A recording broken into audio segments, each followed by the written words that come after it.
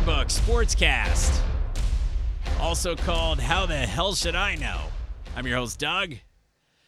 Charges by ex-University of Iowa football players that there is racism in the football program. Undoubtedly, Iowa won't be the last football program to see claims of racism, and they weren't even the first in this recent stretch. Florida State and Clemson had news items about this just prior. The thing that makes Iowa unique in this case is that unlike almost any other, or maybe unlike any other big-time college football team you can name, Iowa football basically hasn't changed since Coach Kirk Ferentz took over in 1999. Now, what does that mean? That means that just about any other marquee college football team you could name, they've tried old offenses since 1999. They've tried new offenses. They've tried junk defenses. They've tried new defenses, old defenses. They've changed traditions, changed philosophies. They've changed outlooks over and over again since 1999. But this is a big-time generalization. But basically, since 1999, Iowa hasn't changed. Now, ironically, keeping a college football staff together forever, it's often thought of, and during the regular season, it's often talked about as a huge key to success. But in this case, that's getting some of the early blame for important things not changing because the same people are in place year after year. Many of the former players who voiced concerns voiced them about longtime, now suspended pending an investigation football strength coach Chris Doyle. The complaints ranging from racism on Doyle's part to just being an out-of-control coach with sadistic strength regimens. There were also some complaints about Ferentz being a control freak. The conclusion here is we don't have one. We don't know for sure what went on, and we won't for a while if we ever do. We do know a few things. Before you tell the Iowa players who complained about Chris Doyle's workouts that political correctness killed their will to work, Doyle's been in trouble before. In early 2011, 13 Hawkeye football players wound up in the hospital after an off-season Doyle workout, all at the same time, after an off-season Doyle workout caused a muscle disorder. Somehow, Doyle did not lose his job then, and he wound up being the highest-paid football strength coach in the entire country. So Alabama's, Florida's, anybody you can mention, they do not have higher-paid strength coaches than the strength coach at Iowa. Now, obviously, that does not mean he's racist, but his methods had already been questioned, and players training with him were in danger.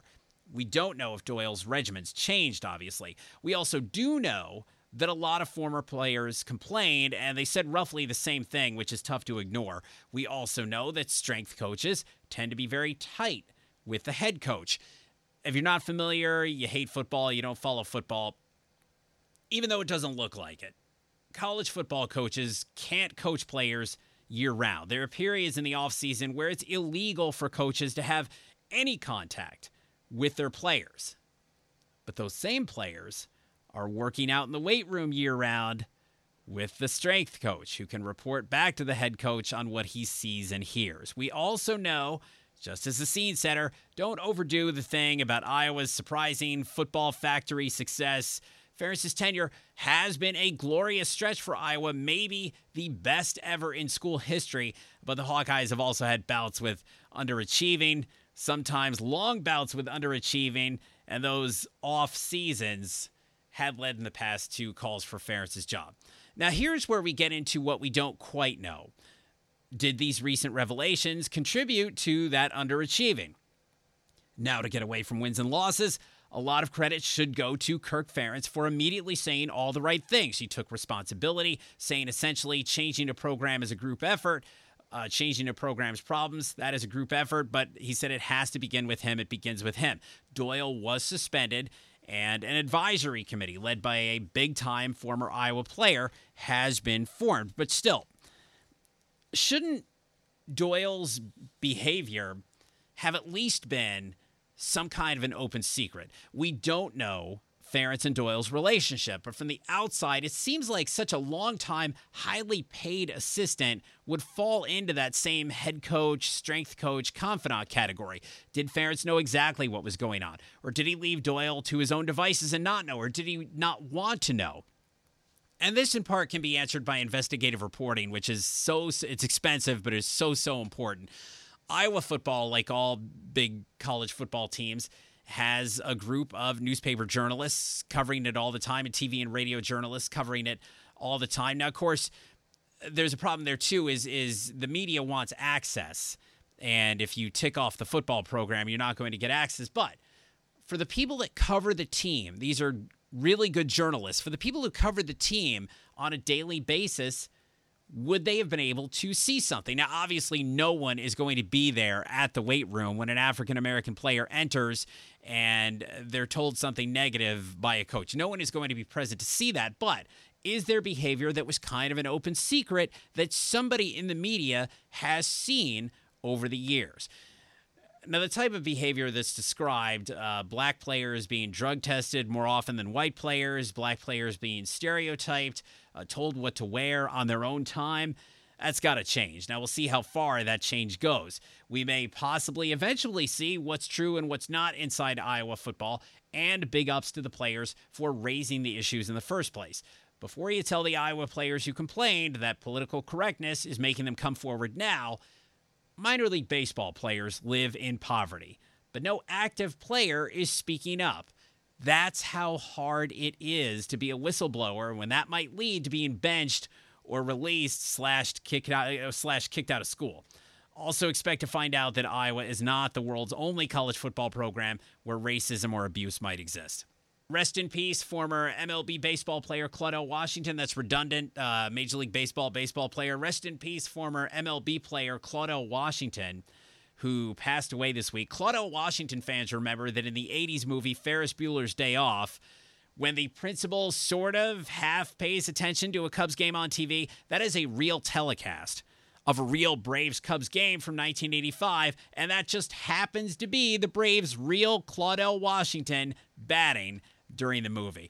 This is the yearbook says in the yearbook at hotmail.com to contact us. Again, I'm your host, Doug. We always appreciate you listening. IndyCar debuted among the coronaviruses. And if you taped it to watch later, I apologize. Scott Dixon was dominant. That's part of the reason the race wasn't a classic, but it was exciting and pretty smooth considering everyone was out of practice until the day of the race. Driver Jack Harvey had never raced at Texas Motor Speedway. He'd never seen Texas Motor Speedway. He was completely unfamiliar with it. Now think about the learning curve that we give Major League outfielders learning a new baseball stadium. And improbably, out of practice and driving blind, Harvey didn't crash. And he finished 16th. Connor Daly improbably finished 6th. Zach Veach came off the bench cold and tied his career best 4th place finish by just settling in and driving in what should have been a really, really, really stressful race for everyone. Being the rare live American sport for IndyCar, that worked to an extent. The race drew nearly 1.3 million viewers on NBC, making it the highest-rated IndyCar race that wasn't the Indy 500 in the last 4 years. If you're curious about who was curious, Columbus, Salt Lake City, and Denver, all non-traditional IndyCar markets, were among the top 5 places in the country where a lot of people watched. Unfortunately, as we kind of mentioned already, the Texas race did not shatter records, and it's unlikely the IndyCar series got a 1979 Daytona 500 type cultural boost. But would they really ever get a cultural boost like that? And for whatever reason, rising ratings going up, nowadays that is always good news. Oklahoma State men's basketball has officially been busted by the NCAA, and they were punished just before our podcast debuted, wondering who was going to be punished. Great job, us. Make sure to subscribe before you leave today. The OSU Cowboys were banned from next year's NCAA tournament for recruiting violations, which, considering other schools reportedly had even more violations, sounds bad for places like Kansas, Arizona, LSU, and others. But punishing Oklahoma State might also be as bad as it gets. While Oklahoma State basketball, they have a huge basketball tradition, a huge basketball arena, and a huge basketball fan base in big is never big enough Division I. OSU is considered a second-tier team. So, will the NCAA be as bold with the biggest names in the sport? We were talking recently, what was it, last week, about documentaries that should get made. How about a documentary short on where actor and comedian Tim Allen's IndyCar fandom got to?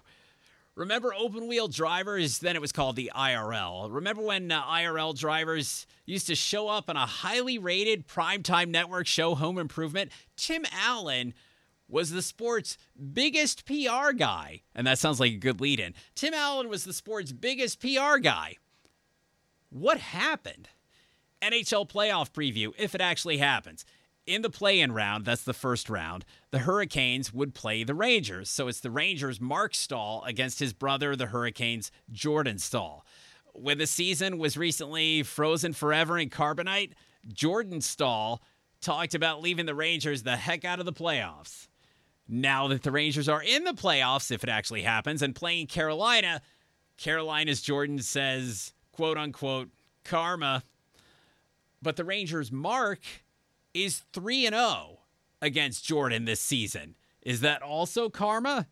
Whose karma wins? The Should Have Been Better Bowl is going to pit the once again presumptive Stanley Cup champion Nashville Predators in the play-in round against the Coyotes. The Predators are the 3-time defending presumptive Stanley Cup champions. Thanks a lot, Coach Peter Laviolette. But they're in the bracket, so they could be actual Stanley Cup champions sometime this summer or fall. The Minnesota Wild, who I believe also have a Staal brother in the playoffs. The Minnesota Wild would be in the NHL's version of the 7-10 game, a 7-10 series with the Wild, the 10 seed, against the 7 seed Canucks. So the NHL's experiment with NBA-style super teams is still alive. Unlike in the NBA, where super teams win a lot and make the league uncompetitive for smaller markets, the Wild's 2012 arranged signing of huge free agents Zach Parise and Ryan Suter hasn't come close to paying off. It's 8 years later, and Parise and Suter are still there, so starting in the play-in round, yeah, sure, why not?